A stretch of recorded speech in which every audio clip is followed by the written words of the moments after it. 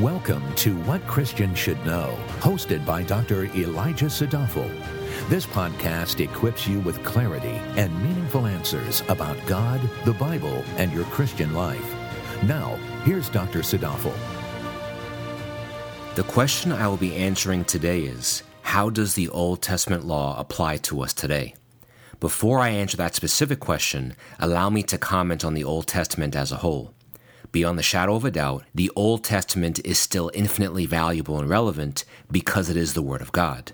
As 2 Timothy 3:16 says, "All Scripture is inspired by God and profitable for teaching, for reproof, for correction, for training in righteousness, so that the man of God may be adequate, equipped for every good work." When the text says all Scripture, it really means all Scripture is inspired by God. This includes the Old Testament. God was not wasting his breath, so every verse from Genesis through Malachi is very profitable to us. As Puritan Thomas Watson says in his classic Body of Divinity, quote, "God stamped a divine majesty on both testaments. Until they can show me where God has repealed the old, it stands in force." End quote. Now I will dig into the question at hand. How does the Old Testament law apply today? When I say Old Testament law, I am referring to the Mosaic Law, or the 600-plus commandments and rules found in Genesis through Deuteronomy. The simple answer is that the Old Testament law applies to us now in three ways. These three ways were originally outlined by the theologian John Calvin hundreds of years ago. First, the Old Testament law applies to us today because it reveals God's character. Knowing God's character applies to all people everywhere all the time because God is sovereign. The law reveals God's character because it acts as a mirror. When we look into that mirror, we see God's reflection, and in his reflection, we see his perfect righteousness.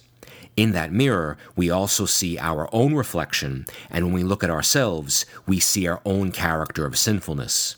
That is, the law tells us in clear and specific terms what sin is, and knowing what sin is also awakens us to the fact that we are sinners. Sinners require a pardon, so the mirror of the law points us to the one through whom we are pardoned, Jesus. The law is also burdensome and frustrating, which again leads us to Christ, who can deliver us from the law. As Augustine once wrote, quote, "The law bids us, as we try to fulfill its requirements and become wearied in our weakness under it, to know how to ask the help of grace." End quote. Ultimately, the law reflects the perfect character of God, and since God is unchanging, if we dismiss certain parts of the law, we do violence to the character of God. Second, the Old Testament law applies to us today because it restrains evil. Truly, the law cannot change people, but it can enact a penalty if someone does something wrong. In other words, all of the thou shalt nots are backed by a civil code that administers punishment for breaking the law.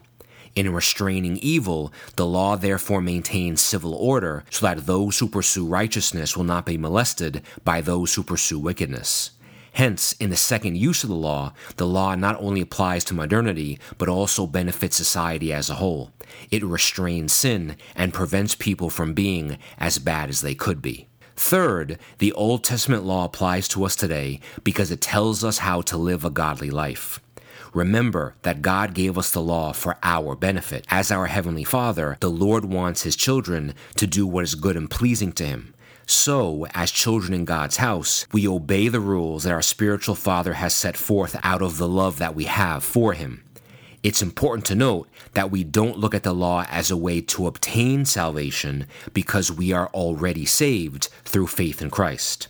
Rather, now that the elect are already saved, we ask ourselves, how do I please the God whom I love?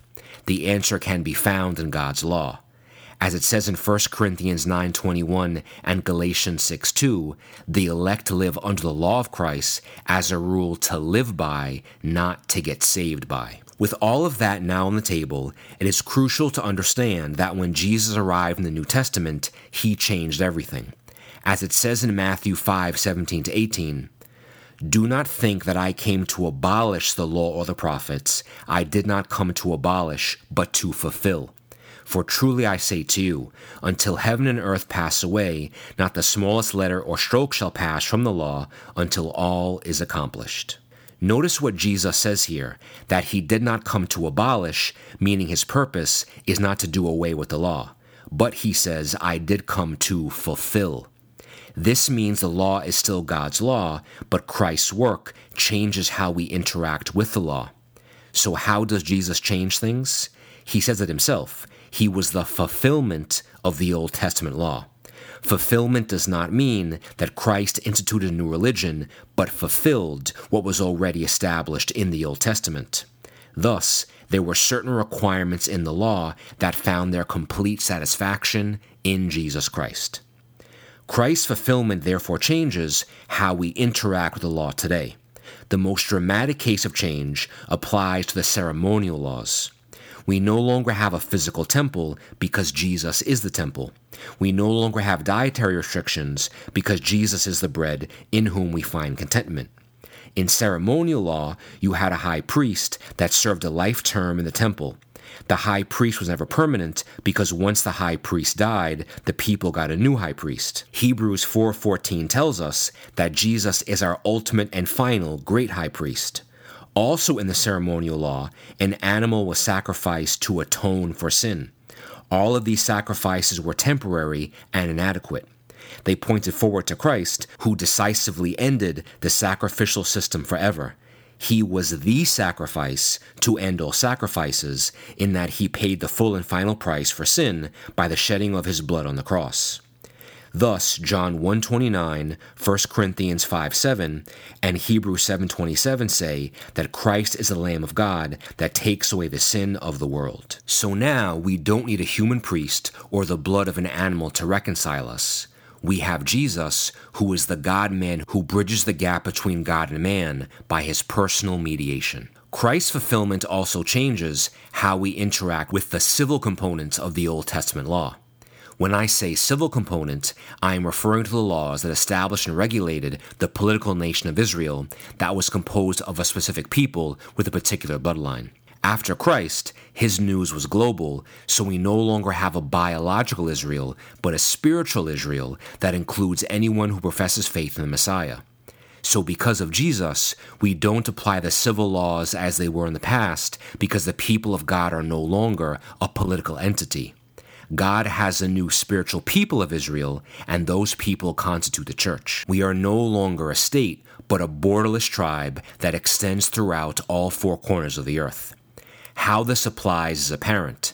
In the Old Testament, for example, the civil law said someone who committed a capital sin could be stoned. Now, the church does not stone anyone, but it can excommunicate a person from the church for unrepentant sin. The final part of the Old Testament law is the moral law, or those commandments that tell us what is right and what is wrong. Exodus 20:16 is an example. It says, "You shall not bear false witness against your neighbor." Of course, we don't bear false witness because lying is wrong. Now, did the fulfillment of Christ change the moral law? It did not. It's still wrong to commit idolatry. It's still wrong to sleep with a woman who is not your wife. It's still a bad idea to covet. It still is a good idea to worship no one other than God alone, to honor your parents, and to honor the Sabbath. Christ's work did not alter the morality of the moral law. Rather, on our behalf, he fulfilled the penalty for breaking any of the moral laws. The last thing I will say about how Jesus changes how we interact with the law is this. The law tells us clearly and plainly that the Old Testament was never arbitrary, neither did God make a mistake. What it tells us is that by design from the very beginning, the law pointed forward to Jesus. If people forget about the Old Testament, they will be missing something. They will be missing all of the glorious promises in the Old Testament. You see, not only did Christ pay the price for all the bad, he also opened the door to a new, full participation in God's good promises. What does this mean? This means exactly what the Apostle Paul says in 2 Corinthians 1:20. "For as many as are the promises of God, in him they are yes. Therefore also through him is our amen to the glory of God through us." In other words, All of God's wonderful and glorious promises in the entire Old Testament are yours when you are in Christ. In Christ, we say yea and amen because Christ has secured all God's Old Testament promises for us. If we dismiss the Old Testament, we also dismiss every good promise that God made to his people from Genesis to Malachi. We dismiss gracious, heartfelt, encouraging, empowering, inspiring, and hope-infusing promises like Exodus 14:14, Deuteronomy 31:8, Joshua 1:9, 2 Chronicles 7:14, Psalm 1:1-3, Psalm 118:6, Isaiah 40:29, Isaiah 41:10, Jeremiah 29:11, and Habakkuk 3:18-19. Seen this way, the Old Testament is a treasure box brimming over with golden nuggets of promises upon promises. So I know we've touched upon many areas in today's podcast, so I will summarize. Does the Old Testament apply to us today? Absolutely. How does the Old Testament law apply to us today?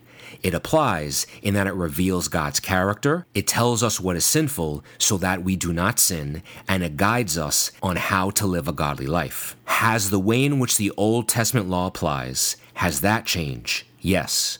Why has it changed? Because of Jesus. Because he fulfilled the law. Does that mean that we should ignore the law or that the law is bad? Absolutely not.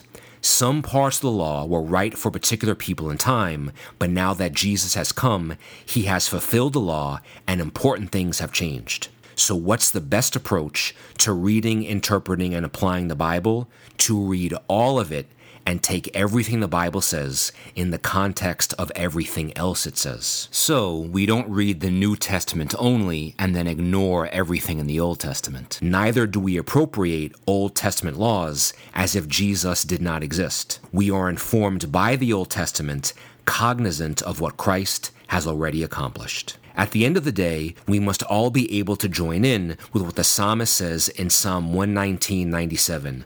Oh, how I love your law. The law of God is the Word of God, and the Word of God will always be profitable to us, no matter what testament it is in. Let us rejoice that by His grace, God gifted us with His divine revelation, and each of His revealed words are more precious than gold and more refined than silver. The Old Testament points us to the brutal fact that the law cannot save us. In other words, the Old Testament points us to the gospel of Jesus Christ. Thank you for listening. For more valuable resources, including a bookstore and online Bible study, visit wcsk.org.